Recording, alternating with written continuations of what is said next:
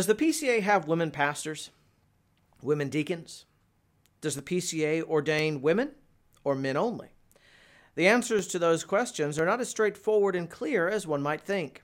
Indeed, our Book of Church Order is abundantly clear that the offices of the church, elder and deacon, are open to men only. However, because some elders and deacons differ from what we have accepted together as standard expositions of the teaching of Scripture in relation to both faith and practice, especially regarding pastors, elders, and deacons, many churches will follow creative workarounds regarding the BCO. They will withhold ordination from women, but still address them as pastor or deacon. Instead of ordaining them, they will simply commission them. One church website even calls such a practice an open secret, as we've noted before on this program. And so that brings us back to the question, does the PCA have women pastors or women deacons? And the answer depends on what we are talking about. Are we talking about what we have agreed to be our standard exposition of Scripture's teaching in our Constitution? Or are we talking about the practice of a large number of churches within the PCA? You will get two different answers depending on where you look, our church constitution or the practice of numerous congregations. There is an effort underway to try to promote unity in the PCA around this issue. The 50th General Assembly passed an overture to amend the PCA Constitution, particularly the Book of Church Order, to explicitly prohibit the titles of church office, pastor, elder, or deacon, from being used by non-ordained people in PCA congregations. Well, to talk about this effort, I am joined by the Reverend Matthew Adams, pastor of First Presbyterian Church in Dillon, South Carolina, and the Reverend Kyle Brent, who is pastor of Grace Presbyterian Church in Conway, South Carolina, and a former moderator of the PD Presbytery. Welcome, gentlemen. Thanks for coming on. Thanks for having us, Ron. Thanks, brother. Oh, thanks for being here. Otherwise, I'd have to talk to myself, and that just freaks the secretary out. Well, why don't you tell us a little bit about this item 1 that the presbyteries are going to be voting on. Matt, do you want to introduce it? Yeah, sure. Last summer, or this past summer, at the 50th General Assembly, we passed an overture that got sent up to us from a presbytery, and then the Overtures Committee addressed it and debated it, and then finally it came to the floor of General Assembly, where it passed overwhelmingly, might I add. I can't remember the exact numbers, but it passed pretty overwhelmingly that only those men who have been elected to office of pastor, elder, or deacon ought to be titled as such within the local church context. And so this was an effort to tighten our language a bit in the Presbyterian Church in America, so that we might experience further unity and harmony amongst our national denomination. To standardize our practice with what we confess and what we say is the standard exposition of the teaching of Scripture on this issue in particular.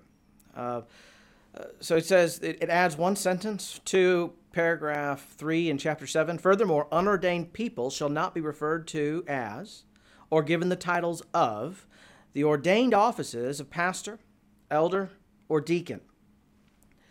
Well, why is this even necessary? Isn't what we have in our Book of Church Order already sufficient? Well, our founding fathers would have thought so. It was one of those things that for, 48, 47, 45 years now within the Presbyterian Church in America, we have seen real stability and unity amongst the way that we title our staff, our elders, our deacons. And so the common practice up until here recently within our denominational history is we've had ordained men to be teaching elders, ruling elders, or deacons. And then beyond that, our staffs were considered directors or coordinators or some like title. But here recently, we have really been seeing this movement, if you will, amongst many of our churches, that now they are being given the titles of minister or pastor or deaconess or even shepherdess. And so these titles have have been used broadly amongst those who are serving the local churches. But I do not think that this is what our founding fathers had in mind as they originally penned our Book of Church Order back in 1973, and then adopted it and really have amended it ever since. And so you would think, Ryan and Kyle, that what we have would already be sufficient, but we find ourselves in a situation where it's not. I think it was my first General Assembly in Greensboro, North Carolina. I attended a prayer meeting where we were discussing some different overtures and then praying over the business of the assembly. And it was the year that we were trying to constitutionalize that PCA ministers could only marry or perform wedding ceremonies for one man and one woman, because we believed that the scriptures were clear, along with our standards, that marriage ought to be only between one man and one woman. And some of the pushback that we got was that our standards are clear, our Book of Church Order is clear. Why do we need something further? Why do we need to constitutionalize this? And I remember Richard Phillips there at Second Pres Greenville, he said, when you pitch a tent and the winds start howling in the midst of the night, what is the first thing that you do when the wind's blowing your tent down while you're trying to sleep? Well, you go put another. Well, we're in Dillon, and so there's many people sleeping in tents, whether they like it or not. But you go and put another stake in the ground, right? You tighten the rope so that your tent might stand firm against the winds that blow against it. And I think that's what this overture is trying to do. We're putting another stake in the ground. We're tightening the rope, if you will, because the winds of egalitarianism, the winds of postmodernism are blowing against the language that we use, the titles that we use within the Presbyterian Church in America. And so it is now necessary where probably it wasn't back in 1973 in the early years of our denomination. All right, well, Kyle, this kind of thing has come up before. I know a number of years ago there was an attempt to codify in the Book of Church Order that intinction is not a permissible way to observe the sacrament instituted by our Lord Jesus Christ, and that failed. And some of the people who were opposed to it on the basis of, well, BCO 58 is already clear. If we codify this statement, we were acknowledging that BCO 58 wasn't clear. So, Kyle, I wonder if you could walk us through, kind of in that vein, what does our Book of Church Order already say about church offices and the deacon in particular? So our Book of Church Order is very clear that there are two and only two offices: the office of pastor or elder or deacon. Sorry, sometimes I default to ARP because I came out of the ARP 3 office. My apologies, brothers. I'm officially 2 office now. But who is your clerk of session? I need to send a little document over to him. You can just send it over to Matt. He'll take care of it. So we share a presbytery. So, but there are only 2 offices according to Scripture, and that is reflected in our BCO. We have elders, we have deacons, and really the important matter here is that when it comes to the office of deacon, we see that it is something that is outlined in the Scripture to be something of service, of sympathy, of meeting physical needs within the congregation. And friends, that's a very important thing. We need deacons, we need diaconates, we need men who are set apart for this service, because we're not just souls encapsulated in flesh. We are body and soul, right? And we need physical ministry. And so the office of deacon is so important.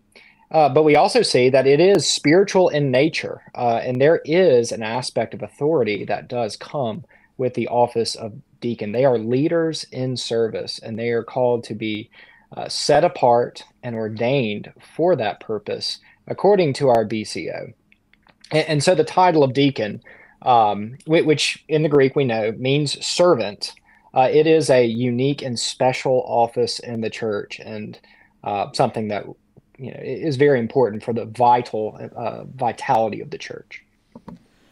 So you, BCO 17:1, those who have been called to office in the church are to be inducted by the ordination of a court, which suggests to me that you can't have a deacon, you can't have an elder, you can't have a pastor who's not ordained.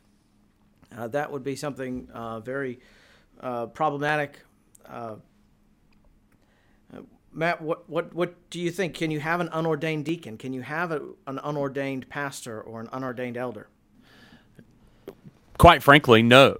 Our Book of Church Order doesn't allow it. What is outlined for us in the Scriptures do not allow it. When we see ministers being set aside for office, when we see elders being appointed for the New Testament church, when we see deacons being elected by their congregation, we see a very particular action being done with the laying of the hands of this setting apart for holy service that recognizes what Kyle Brent just talked about.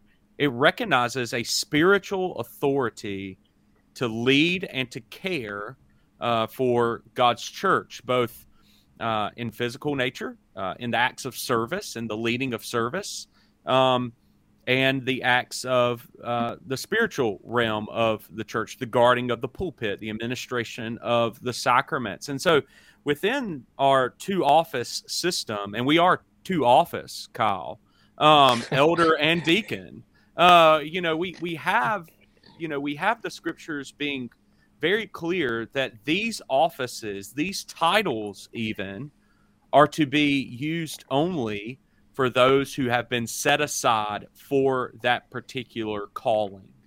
And this idea of calling is of utmost importance in the conversation as well, isn't it? Because we have both the internal calling and the external affirmation, or the external calling. We have men who feel as if the Lord is prompting them to pursue office, and then we have the church nominating, electing, ordaining these men so that they might serve in these offices. I mean, you think about just we're three teaching elders here. You think about the process in which we go through to become teaching elders within the Presbyterian Church in America. We have this idea of coming under care, right? And the coming under care, you have to tell your testimony or your Christian experience, how you came to faith in Christ. And then you have to tell how the church has affirmed that call. And both of those things play a very important aspect into the initial steps of ordination. And in the same way, we have those things, maybe not as official in a presbytery setting, but we have those same things happening within the local church. And it's to those men who have felt that call internally by the Lord through His Holy Spirit and through His Word. And then you have the external affirmation of the local congregation nominating, electing, and setting aside these men for the work in which they have been called. And so our BCO defines those men who have been called by their local congregation as elders and deacons, and really no other. Those are the ones that ought to have and bear those titles within our local churches. Well, and you see that too in principle in places like BCO 8-1, I believe it is, where it ties, they're talking about elders, it ties their office to their title.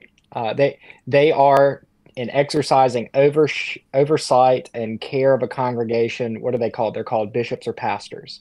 And so it ties, in principle, the office to the title as the officer is performing his service in accordance with his calling.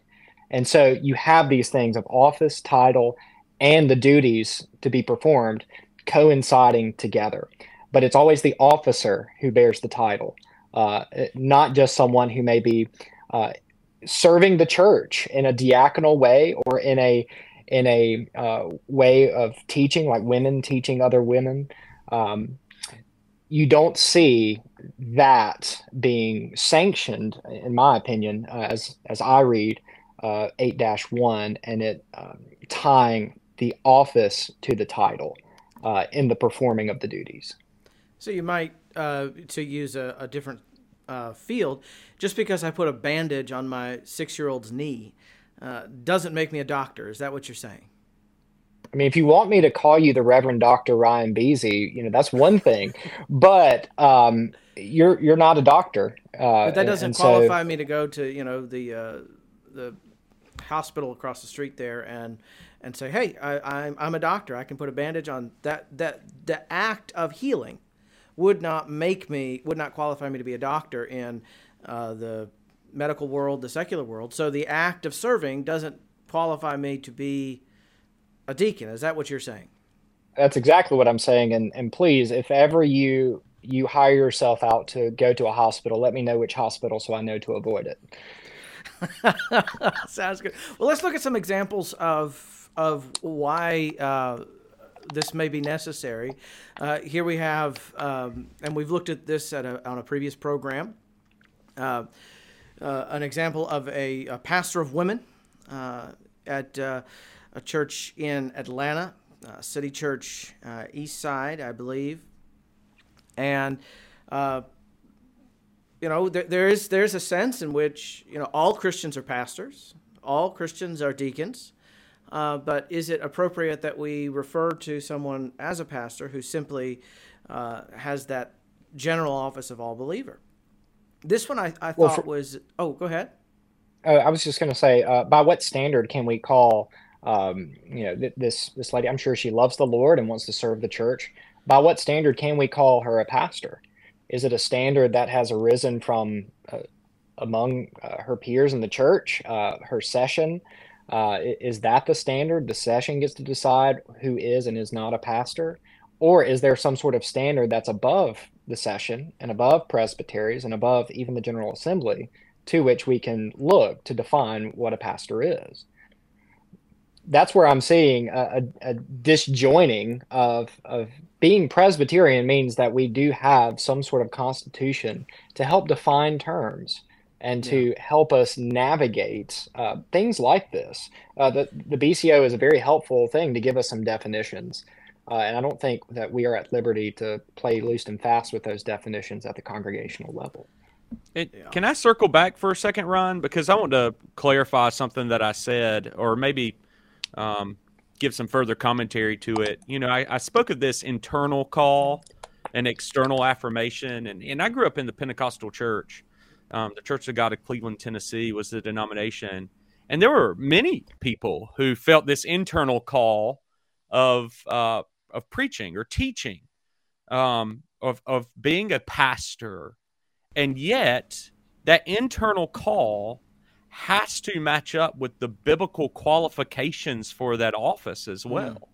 And so immediately, and this is what our brother Kyle was alluding to here, immediately, by what standard is she a pastor?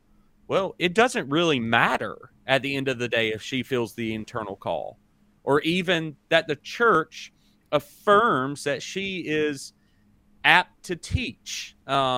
She might be a great women's Bible study leader, but she cannot be a pastor simply because the scriptures forbid women to be pastors. And so we have to make sure the internal call and the external affirmation coincide with the biblical qualifications. I've just started a journey through the book of Titus on Sunday mornings, and this was a big this was a big push that I've made the past couple of weeks. We might really love the guy. We might really like the guy. We might like hanging out with them on the golf course or watching college football together on Saturday afternoons. But if he doesn't meet the biblical qualifications for eldership or to be on the diaconate, the purpose of nominations and elections to office within the church is not a popularity contest. It has to be a biblically qualified male according to our understanding of the scriptures. Mm-hmm. And so, immediately when we put up a pastor of women who is a woman, our red flag should be going off that, the session might love her. I'm sure they do. They wouldn't have put her in this position if they didn't. But it is flying in the face of Scripture to have an ordainable. She's not even able to be ordained to this office under the qualifications of Scripture. But here again, this is what we're seeing within our denomination. We're seeing many people trying to kind of work around our BCO so that they might establish these positions of authority. Because let's just be frank, that title, Pastor of Women, oozes, screams authority. And that does kind of make me circle back a little bit to our conversation about the office of deacon, because one of the things that Kyle said was that deacons do have an authority. The diaconate is an authoritative body. A deacon is an authoritative role. But what we'll hear from many within our denomination even, and this is what some of the other denominations in NAPARC are arguing as well, is a deacon authoritative? Is a diaconate an authoritative body? And so, Kyle, would you kind of expound that for a minute? Why would you say that a deacon is authoritative, that they have an authoritative role within the local church? Well, part of it is that we see the clear example that deacons are ordained. They're not just off to themselves. They're not just the regular lay person, but they actually are called and ordained, and with that comes a delegated authority from the Lord Jesus Christ, who has given to us officers to serve the church. They are leading and making decisions concerning the church. And while they are still under the oversight and direction of the session, these men are called to serve in this capacity, and to lead in their service. And so when you see, when we say things like, oh, well, the diaconate is merely service, but there's no authority that goes with it, I don't think that's right. Why else would we have a doctrine of ordination undergirding the diaconate? Ordination is a real thing. It's not a magical thing, but it is a real thing, a setting apart for sacred office for the purpose of leading and exercising authority under Christ Jesus, the great shepherd of the sheep, for the good of the church and for the glory of God. And so if we truly believe in a doctrine of ordination, which is not just an ancillary thing or an arbitrary thing, then we're going to see that there is something authoritative about what the deacons are called to do in their ordination. Yeah, so kind of continuing the discussion of deacons, here's a church, I think this was posted on their information packet for a potential pastor, and it says, City Line Church, we have intentionally chosen not to ordain deacons at City Line. Instead, these roles and responsibilities are met by men and women on the benevolence, welcome, and ministry coordinating teams. So instead of using the office instituted in the scripture to do those things, it looks like they have 2-3 teams set up to do those tasks. Well, what would you say is the problem with this? Why do we need it? Why can't we just call them whatever we want and just withhold ordination? What's if we were to call someone a pastor? Here's another situation where here Redeemer, I think this one's in North Carolina, some of their diaconate or their deacons, men, women. What's the problem with calling someone a deacon who's not ordained? Why can't they just use the title? Is it really that big of a deal, guys? Well, the scriptures are clear as to what a deacon is, and that there is a setting apart and ordaining, a laying on of hands that happens with the diaconate. And so when we somehow make this third category of deacon, but they're not really a deacon, but they're serving alongside the deacons, but they don't really have the authority of deacons, then that just seems like there's a playing fast and loose with the terminology of deacon. It seems to be a third thing that's being created, this kind of middle ground between what the scriptures have presented as an ordained office and generally what egalitarian denominations, and maybe not, we think of our brothers and sisters in NAPARC, they're not part of egalitarian denominations, and yet they have the office of deacon open to women in certain cases. They're not egalitarians, but at the same time, there is this third avenue, as it were, in the PCA that we're seeing. In fact, I remember on one podcast, I think it was from one of our ARP brothers, he said that there are more deaconesses in the PCA than there are in the ARP and the RPCNA combined. So that should be pretty telling that this is a pretty big third way, a third avenue, a third category that has been created, this deacon with an asterisk beside it saying, oh, but it's an unordained deacon, which is something we simply don't see in the scriptures. Well, my concern I have is, I would have much less alarm were I in the ARP, where their book allows the ordination of women to the office of deacon. Right? In the ARP, they don't just have deaconesses; they actually have ordained women deacons, right? And that's allowed. I was discussing recently with Professor James Bruce about oaths, and our chapter 22, paragraph 4, an oath is to be taken in the plain and common sense of the word. Now, we're not dealing with oaths here particularly, but there is an expectation as Christians that we speak language in the plain and common sense of it, right? Let your yes be yes, your no be no.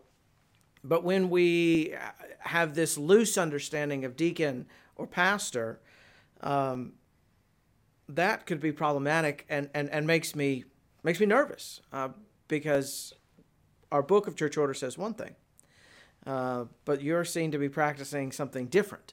Whereas in the ARP or the RPCNA, where they allow the ordination of women to the office of deacon, I may disagree with the principle that they're following, but at least they're being faithful to their book. I want to play something from teaching elder Charles Stover, where he tried to analyze this situation in the Lord's church, or at least this expression of the Lord's church. Indeed. You may proceed, sir. Mr. Moderator, fathers and brothers, teaching elder Charles Stover, Missouri Presbytery. My brothers in Christ, if someone were to ask you, does the PCA have female pastors and elders, how would you answer them? That's the question that I was asked last Sunday. How would you answer that? According to the BCO 7.2, the ordinary and perpetual classes of church and offices in church are elders and deacons. In accord with Scripture, these offices are open to men only. I remind you of these things because there is no confusion within our constitutional documents regarding who may serve as pastors or deacons. I believe it is unconstitutional and inappropriate to attribute the titles and functions of biblical office to both men and women who do not meet the requirements of said office. I believe it is inappropriate to ask candidates who would be disqualified biblically and constitutionally from that office to answer the ordination questions of that office. And there is harm to the peace and purity of the church by presenting certain people as something they are not by the misuse of biblical titles. This is an important issue. The peace and the purity of the church has been disturbed by churches attributing offices to candidates not qualified for said office, particularly women serving as pastors, or at least given the title of pastor, and female deacons who are not ordained but given the title and function of the diaconate. I believe this is inappropriate. It disturbs the unity and practice within our denomination, and it is misleading to our sisters and mothers. We should be encouraging our women to use their gifts in Christ's church, but giving them the titles of an office that they are biblically disqualified from is not the way to do it. That is disingenuous to our churches and harmful to our sisters. And for these reasons, I encourage you to vote this item in the affirmative. Thank you. Thank you, sir. Wow.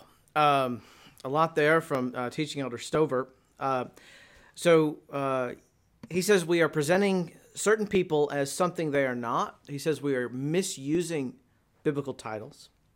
He's saying the peace and purity of the church have been disturbed by attributing officers to candidates who aren't qualified for those officers.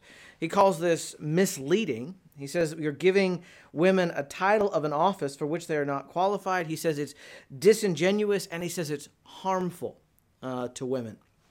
Well, in our abuse-conscious age, do you think Mr. Stover is onto something there, or is this just hyperbole? Are we harming women in the way that we give them titles for which they're clearly not biblically qualified? You know, you bring up the abuse, kind of the spirit of the spiritual abuse that we have here within the church at large, and we've been having some debates even within the PCA regarding those things too. And so I want to choose my words very carefully, but there's always harm in trying to establish a role for someone who God has not intended that role to be executed by. And what I mean by that is God has established the role of women within the church, right? Titus 2. God has established the role of men within the church. He has established the role of teaching elders and ruling elders and deacons within the church. And any time that we try to take an unqualified person, not just women, but an unqualified person, and put them in those offices that they are not qualified for, we are putting them in danger.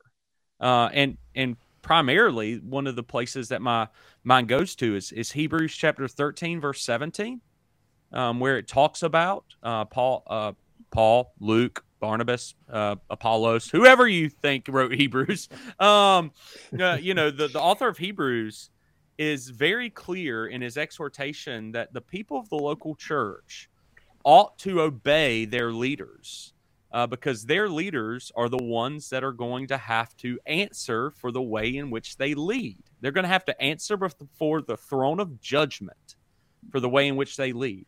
And so you can say, well, this woman should not be a pastor, or this woman should not be a deacon. But the moment that we put that title upon them, now, through our action, we have held them liable before the throne of judgment.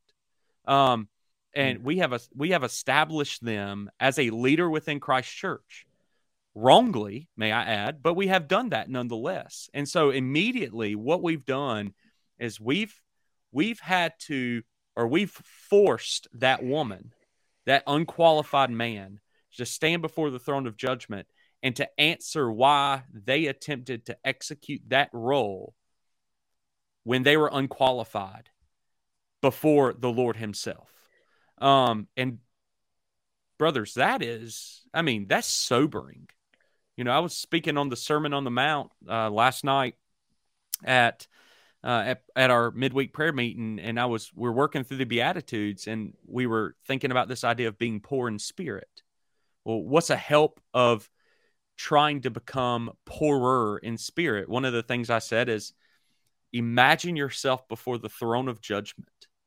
The way that you've acted, the way that you've boasted in self, the way that you've self-identified and relied upon yourself. Think about the way that you will have to answer for that before the throne of judgment. And that should scare the life out of you. And yet we've done the same thing to putting titles upon unqualified persons within the church. They should be fearful because they will have to stand before the throne of judgment as unqualified persons who have attempted to execute an office of leadership within the local congregation. And so, yes, I think it is harmful. And it should be very convicting to those who've done it, to think that they have forced someone to stand before the Lord in a role that they are not qualified to partake in. or to I think execute. I think I think too, Matt, that it's not just harmful for the souls of the people who are taking this title and taking it wrongly, um, but it's also harmful for the people uh, who are to some degree or another obliged to acknowledge their authority as these people have taken on these titles. That is placing them in a very precarious position to acknowledge the authority of someone who is not a qualified candidate for these offices, but who bears the titles of these offices.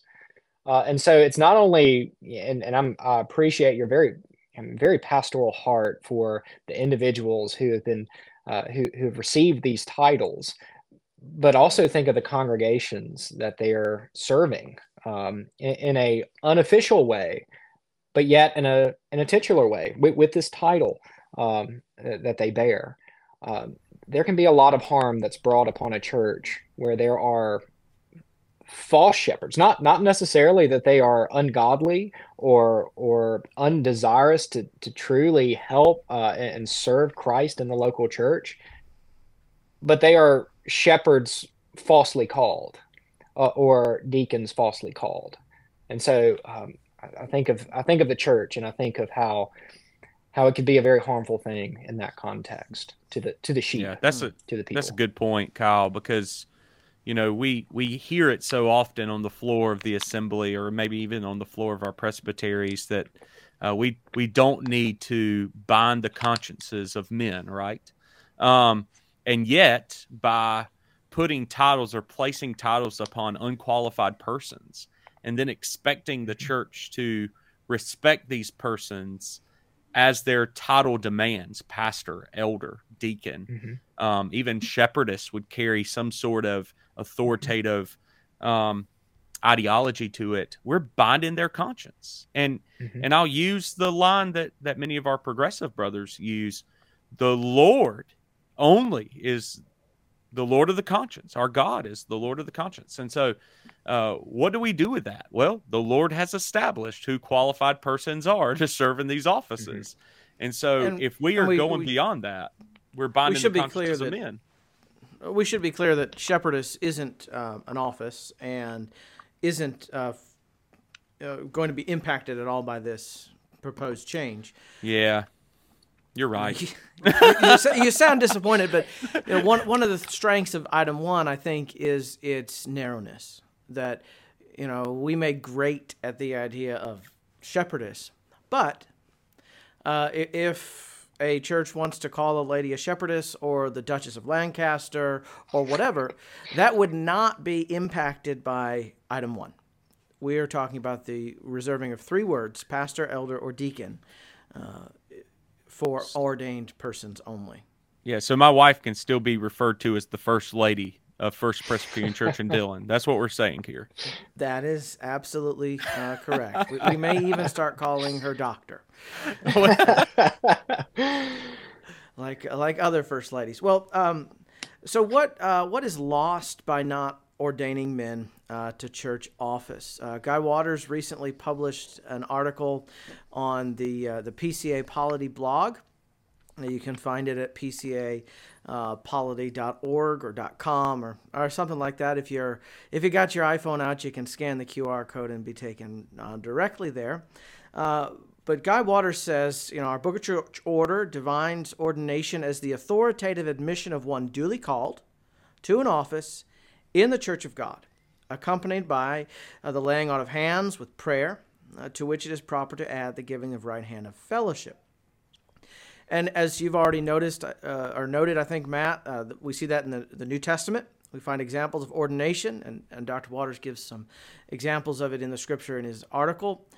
So ordination is a biblical doctrine, but does it mean anything?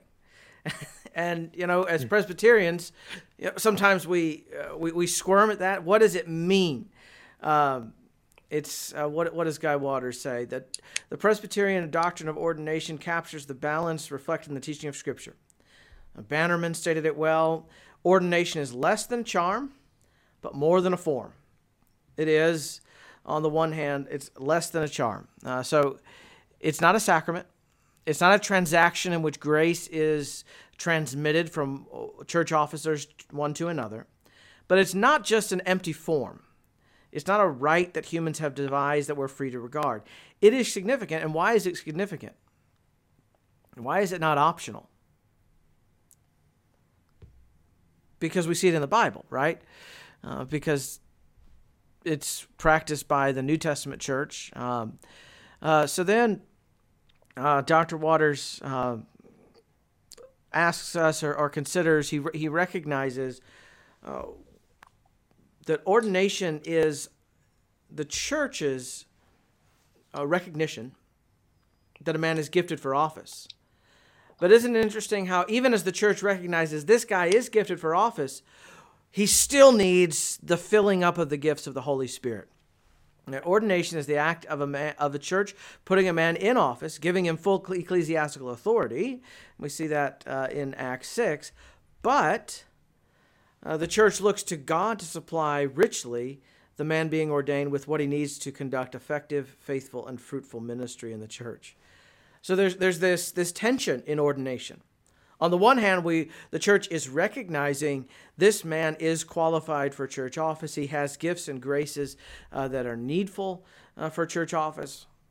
But on the other hand, when he kneels and we lay hands on him and we pray over him, what the church is also recognizing is his gifts in and of themselves are insufficient. Well, what about churches that don't ordain deacons, that just commission them? Are they, at least by implication, saying that these persons are enough in and of themselves? It seems kind of a shocking contrast there, or maybe I'm just overly sensitive.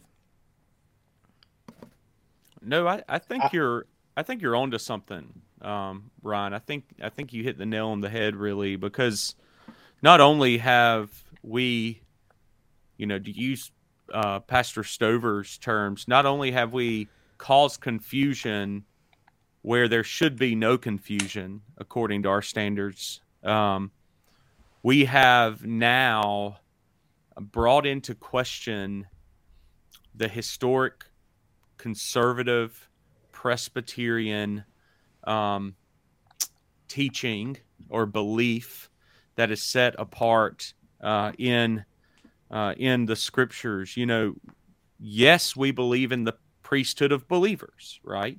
We believe in the active membership within the local church, and yet when we take away the ordaining of qualified men to the office of deacon, the office of elder, we are now not only weakening our membership vows, weakening our stance or our belief in the doctrine of the priesthood of all believers, but we are, and I want to be very careful the way that I say this, but we are stepping out of the way in which our Lord has established the government of the local church.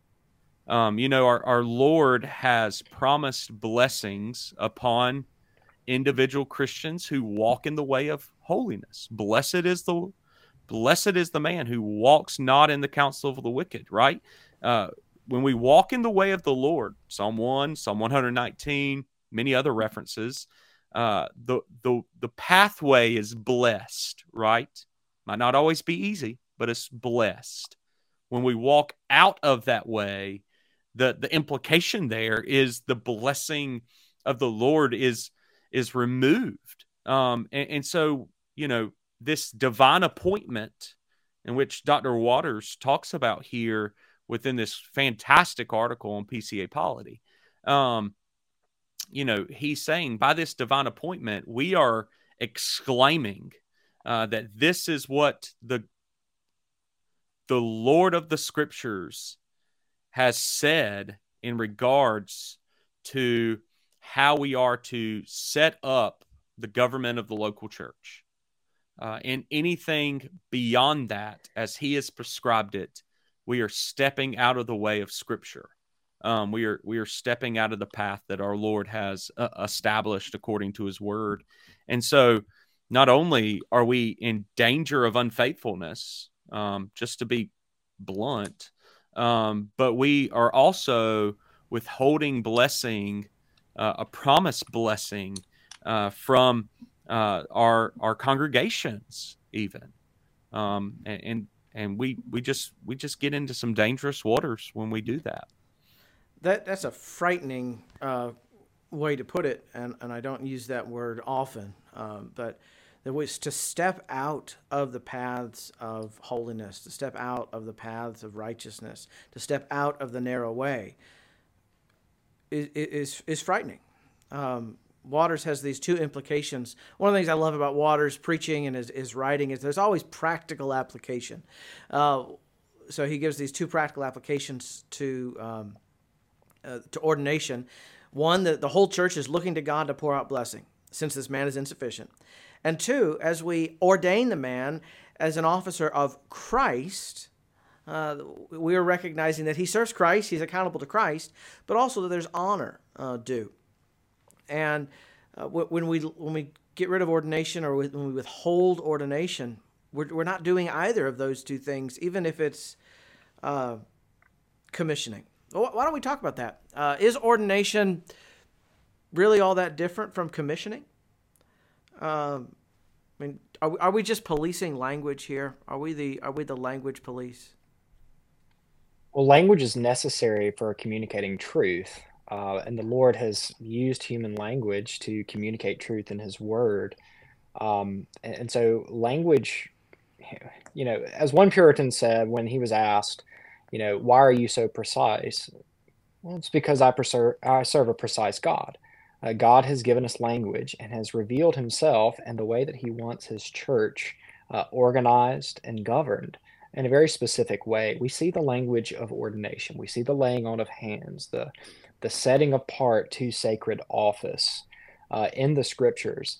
But mere commissioning to do the work of an office seems to be undercutting what has been clearly spoken in God's Word. And so that's where I'm saying it's not a matter of policing language, because language is a real way of communicating things. God has used language and has communicated, I believe, in the Scriptures, what He desires for His church to do.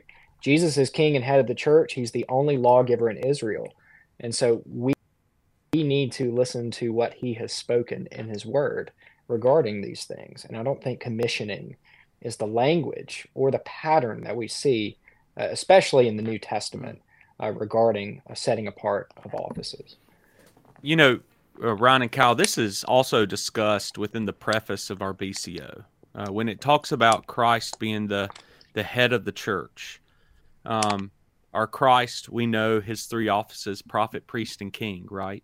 And it's through the ministry of ordained men that He has chosen to work in those offices for the local congregation. And so if we're just commissioning officers, we're not utilizing what God has said in His Word as the king of the church, as the head of the church. We're not using the means in which He said that He will work. And it's mind-boggling to me that we would try to do anything that our God has already said would not work. Did we not learn the lessons of the old covenant church? Yeah. I mean, it's just, it's this, we talk about the ordinary means of grace all the time, right? God has said that He will work through the reading and preaching of the Word, the prayers of the people, and the sacraments, right? Ordinary means of grace. He will work through those things. He has also said that He will work through the ministry of men serving as elders and deacons in the local church. So why would we do anything beyond that? I mean, we're setting ourselves up for a disaster. We're setting ourselves up to fail. The dancing around looking like Teletubbies and Baby Shark on the Lord's Day is not going to work. The ordinary means of grace are going to work. And titles being given to unqualified persons is not going to work.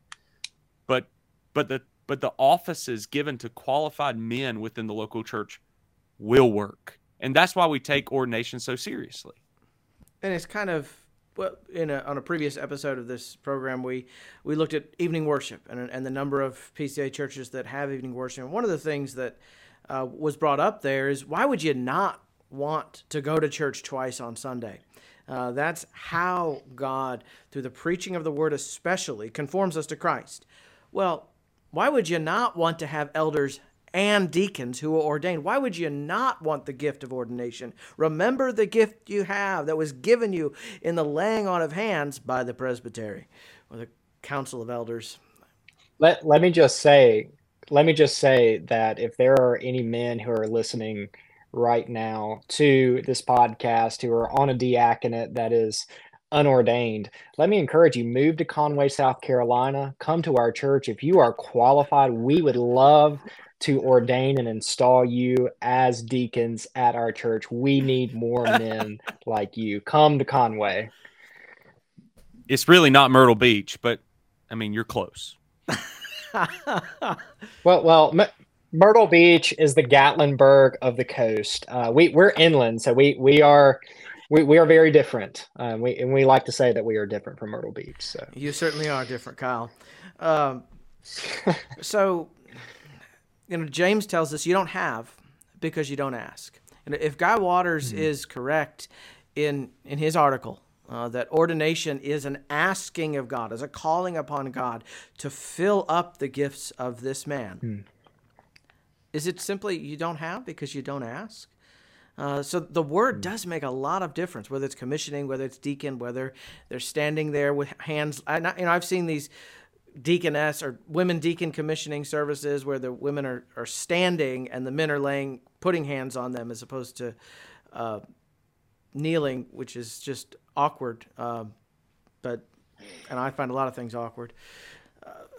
It's not just a change of language. It's a change of substance. And we must call upon God. And we kind of alluded to this earlier, but in the PCA, we need to have this common understanding of what a pastor is. Right? If you ask someone, who are the pastors of your church? Will you as a member be able to give them an answer that means something? I was talking with someone earlier this week, and we were saying, well, what do Presbyterians believe? Well, in short, we believe the Bible, but that's not a helpful answer. Well, if I go to your church and say, who are the pastors of your church? And you say, well, we're all pastors. Or who are the deacons of your church? Well, we're all deacons. That's not really an answer that's helpful. It's true on some level, but it's not helpful. Because some people are set aside to the office of pastor. Some people are set aside to the office of deacon, to the office of elder. So, and we've talked about this earlier a little bit, but I think we needed to come back to it. Is this need for an explicit statement like this an indication of postmodernism seeping into the practice of the church?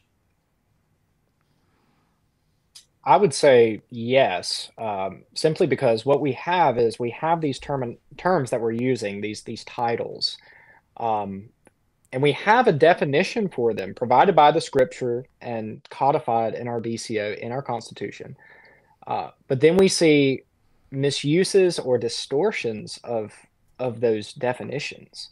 So we have the same words, but we're using different lexicons to define what these things are. And it seems that the default is not to rest upon what we've vowed to uphold in the BCO, and the language of the BCO, the definitions of the BCO, but to somehow, either on an individual level or at a sessional level or within the congregation, to come up with our own definition as we see fit. Now, I'm not saying that if you think our BCO and you're in the PCA, if you think it is unbiblical in these matters, that you should simply sit back and just do what it says. No, you have provision to change the BCO.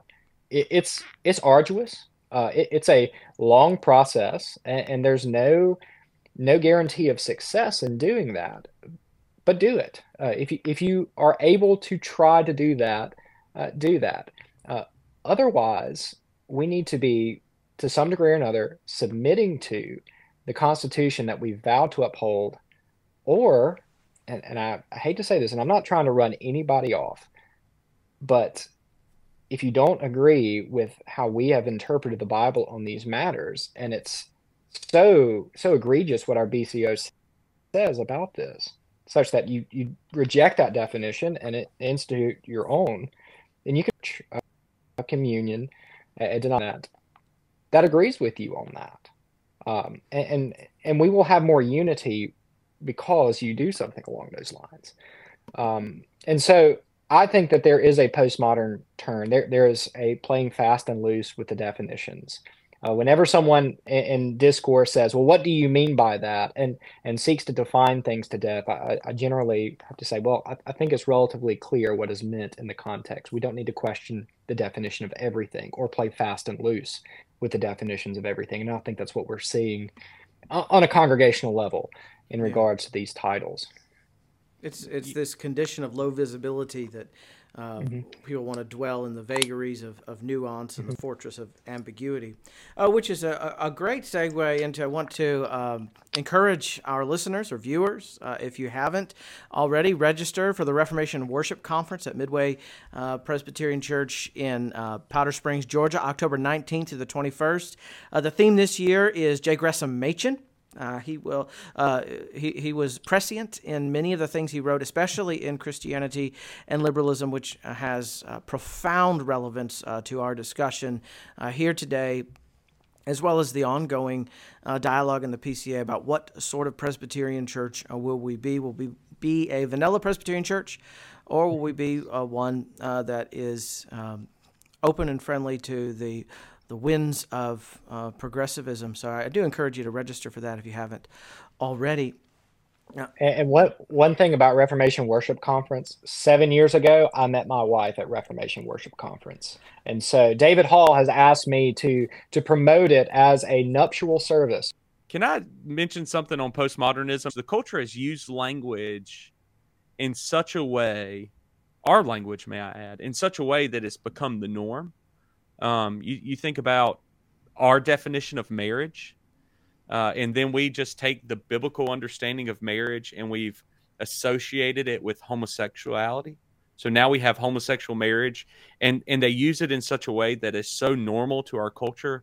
One of my fears is that within the PCA that we would use these terms of deaconesses or pastor to women, and we would use them in such a way that they simply become the norm of our denomination. And I don't think that would be appropriate for our denomination as we have interpreted the scriptures.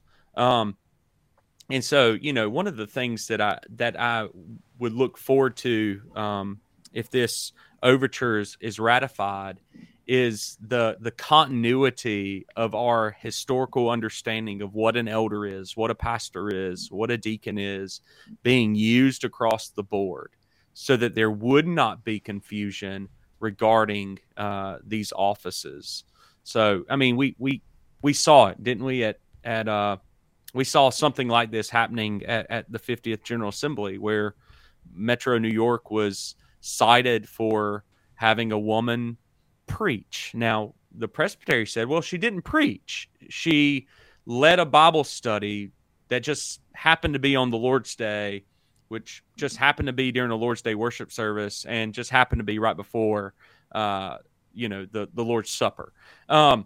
But she was just leading the Bible study, or she was just sharing some thoughts of the scriptures. And so we're playing fast and loose with titles, language, and we're speaking in such a way that I'm fearful that it's going to become the norm. That if we'll just play fast and loose with our wording, we play fast and loose with the language that we use, really there's nothing out of accord or nothing out of order. And that's just when we're playing semantics, that's just a bad place to be. It drives me crazy when we're on the General Assembly floor and we're just trying to just play semantics for an hour. Let our yes be yes, our no be no. Let's say what we mean and mean what we say, and let's be regulated by the word. You know. Yeah, and BCO 29:1, the Confession of Faith and larger and shorter catechisms of the Westminster Assembly, together with the formularies of government, discipline, and worship, and that's the Book of Church Order, are accepted by the PCA as standard expositions of the teaching of Scripture in relation to both faith and practice. So when it comes down to what is a deacon, what is an elder, what is this, what is that, and it's referenced in our Book of Church Order, that's the exposition. So there's an example of this this church website that says, the PCA Book of Church Order, which governs decisions like this, does our denomination allow female deacons, does not allow women to be ordained as deacons. However, because many churches in our denomination, like ours, believe the Bible does allow them to serve as deacons, they appoint or commission both male and female deacons, rather than electing and ordaining them. Well, that's fine. You can hold that position as your understanding of the Bible. But as Kyle has pointed out, we have an understanding of the Bible that's different from that, which is reflected in our Book of Church Order. And so a church that disagrees with the Book of Church Order on this point is free to try to change the Book of Church Order, or is free to leave the PCA and join a faith communion where women may be ordained. But what they are not free to do is to disregard our Book of Church Order. Why? Because it is the accepted standard exposition of the teaching of Scripture in relation to faith and practice. Now, so here, I think you're right, gentlemen. This is a dangerous hill to be on, where we're allowing a postmodern hermeneutic to impact our faith and our practice. Now, let's say a church does desire to have women serving in diaconal areas. There's a way to do that lawfully, isn't there? Yes. Yeah, you have the diaconal assistant. That's spelled out in our Book of Church Order. It's let me just read it for you very quickly. It is often expedient that the session of a church should select and appoint godly men and women of the congregation to assist the deacons in caring for the sick, the widows, the orphans, the prisoners, and others who may be in distress or need. These assistants to the deacons are not officers of the church, and as such are not subjects for ordination. And so there is a way, a right way, a way that is spelled out in our BCO very clearly that would allow a session to appoint godly men or godly women to assist the diaconate within their role. Now, what we've talked about already on the show is they're not subjects to ordination, as this section says in chapter 9. Therefore, they're not given that authoritative disposition or office within the church, but they are helping the execution of the role. And so, I think that's the BCO's way of saying, yes, there will be godly women. Yes, there will be women who are apt to service, gifted in service. And there's a way to acknowledge that as a session. And I actually like this provision. It gives some freedom in our recognition of the Lord's blessings upon the church, right? He has blessed us with not only teaching elders, ruling elders, deacons, but he has blessed us with good, godly women who are fit to assist in the ministry of the church. Not lead in the ministry of the church, let me be clear, but assist in the ministry of the church. We at First Pres Dillon have a robust women in the church team, and they help us care for families with new children, families who have lost loved ones. They are instrumental in many of the fellowship opportunities that we have within our local church context, and They are great assistants and the elders' role of being hospitable. And so it's, that's a glorious thing within the life of the church. What does the Apostle Paul say?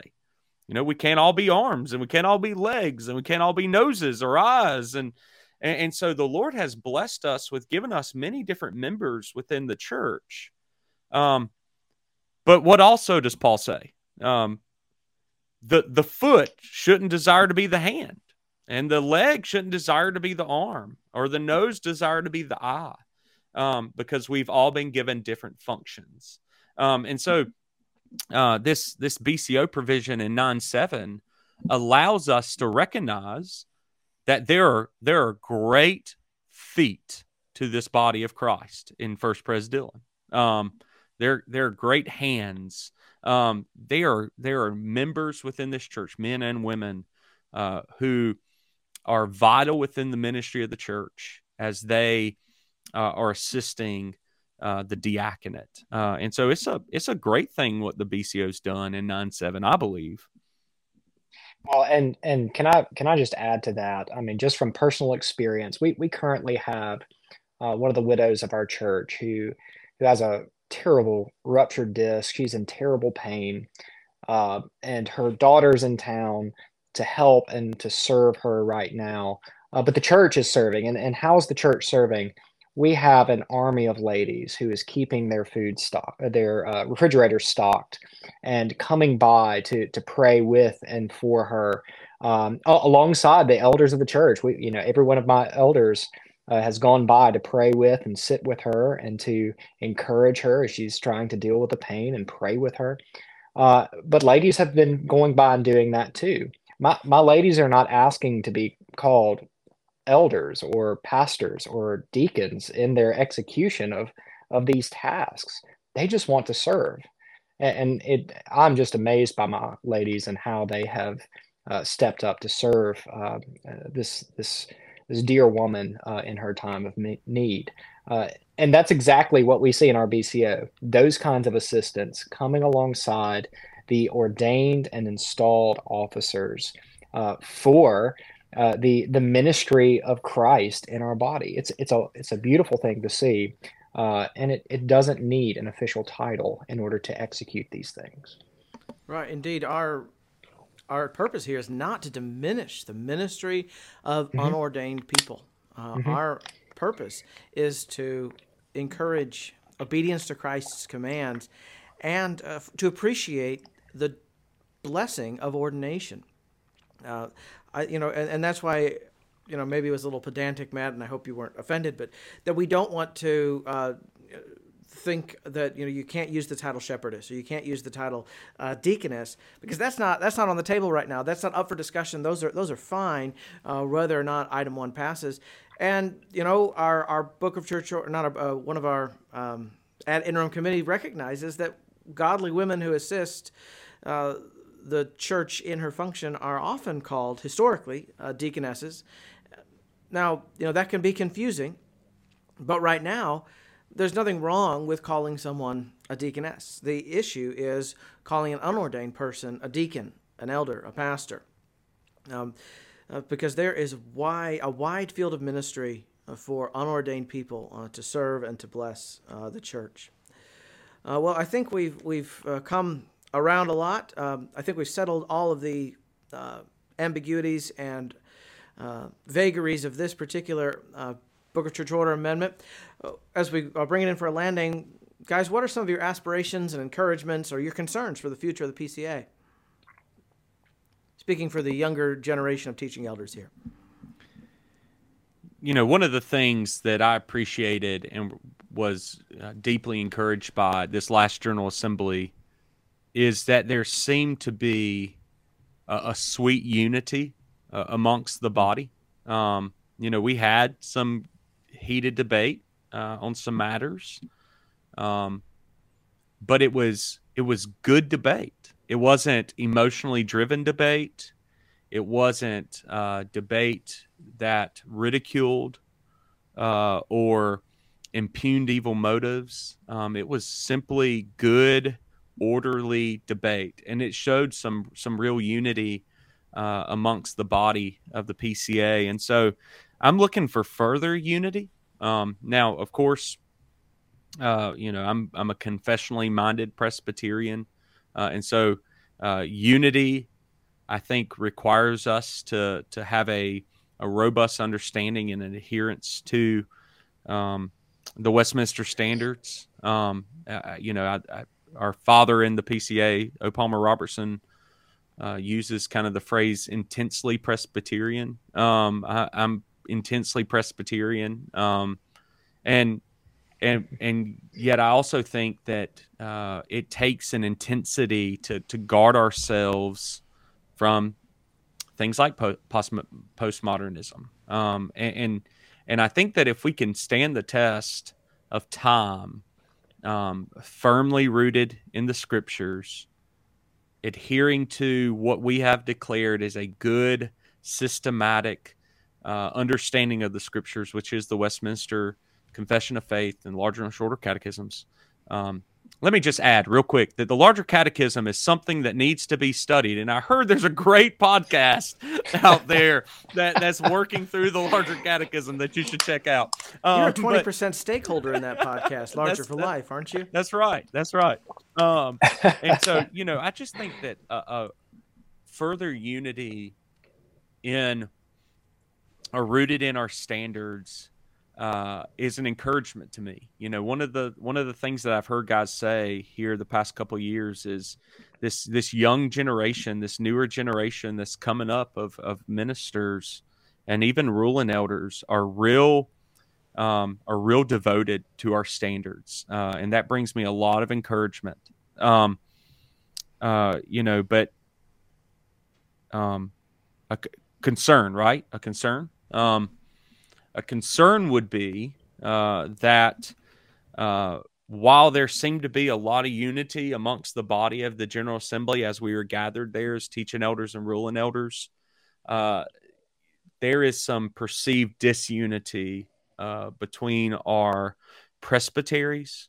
And I would love to see our regional bodies becoming more and more united according to our standards. And so, I love that we're grassroots. I love, that facet of our Presbyterianism. But we have to find some way to find some, we have to find a way to encourage uniformity amongst our regional presbyteries. When you have a conservative, presbytery like PD, in which Kyle and I belong to, when we have, if we're judging declared differences, it seems to me as if the PCA could find some sort of uniformity that says, we might think it's merely semantic, or more than semantic. We're not striking at the vitals. And yet, this other presbytery could say, oh, yeah, there's no problem with those things at all. It's not even semantic, really.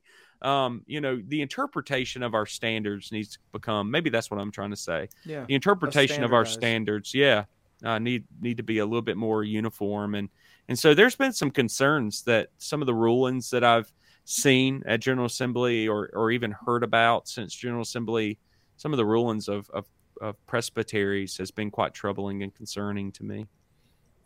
I remember when I was a college student in Ascension Presbytery, one of my ruling elders were telling me about a situation in which a guy came, he was ordained in Pittsburgh Presbytery, and then he was trying to transfer into Ascension Presbytery, and Ascension said, with those views, you're not coming in. And it was because they share, they're geographically, Ascension is northwestern and Pittsburgh is southwestern. Both, are pretty solid presbyteries now. Ascension probably in the top 3 or 4 of solidness. But, what's a man to do when his views are acceptable in one presbytery, but another presbytery says, not going to work here? And I think we're actually going to start seeing that a lot more within the PCA. Some of these exceptions that have been granted, I could say with great confidence, I think that they just would not cut it in PD Presbytery. And that's the right of that presbytery, right? But, it causes major conflict amongst the body when a presbytery over here is not accepting the exception of a presbytery over there. And so, a unity, a uniformity in regards to our standards. I've even argued on some blog posts and such that I've written that we need some uniformity even amongst our worship practices. I think that causes some real brotherly affection, peace, purity within the church as well. And so uniformity would be my concern, I think. Well, Kyle, what about you? What are your aspirations? What are you encouraged about? What concerns do you have about the PCA? I mean, to somewhat mirror what Matt has said, I'm greatly encouraged by seeing men my age, younger, coming into the PCA and working in the courts of the church, working on committees. It is a breath of fresh air to see that. I've desired and love going to Presbytery.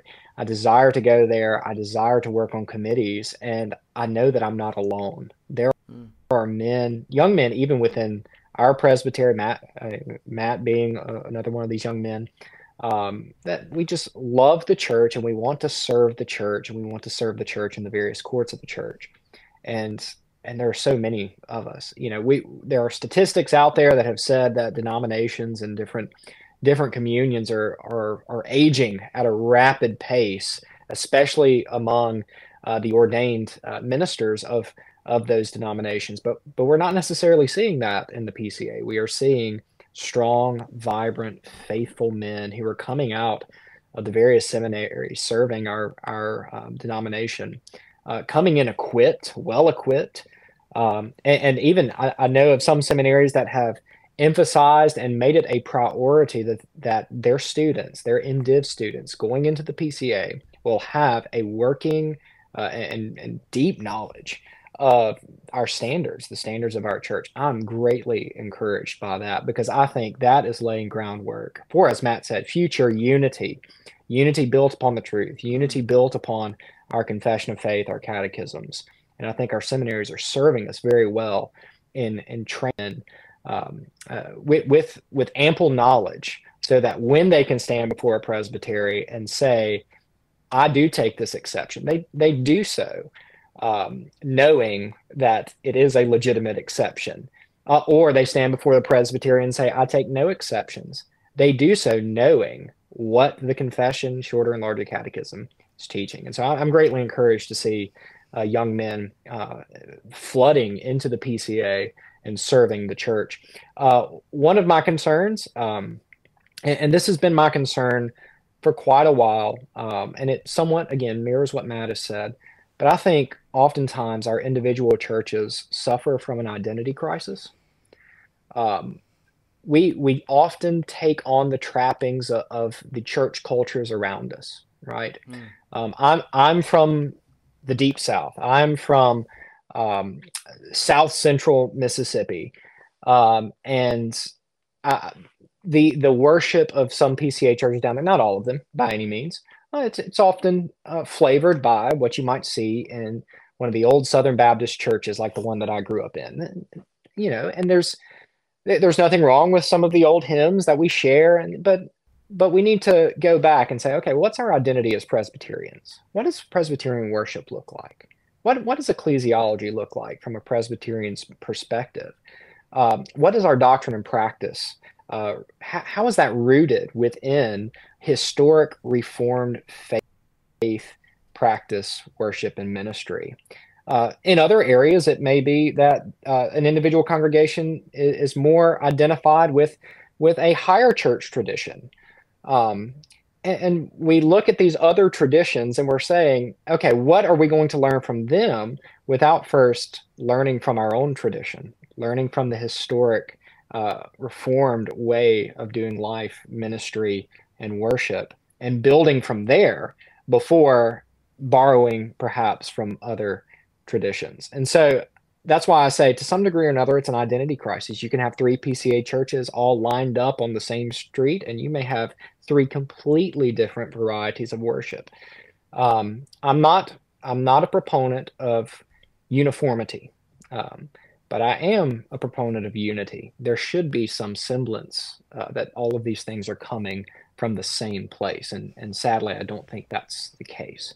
And so, my concern is a lack of identity among individual churches, and I would love to see more unity in worship and in practice, and like we've been discussing, more unity as we've talked about the ministry of the church, especially regarding titles, officers, and their role and function in the church. Unity around what we've confessed together, that we understand it together, not simply set by our social or geographical context. Right. Well, thank you both for coming on. Appreciate everyone who's listening or watching this. This has been the Westminster Standard Podcast, which is brought to you by Jude 3. Thank you, Ryan, for having us. Thanks. Yeah, thank you.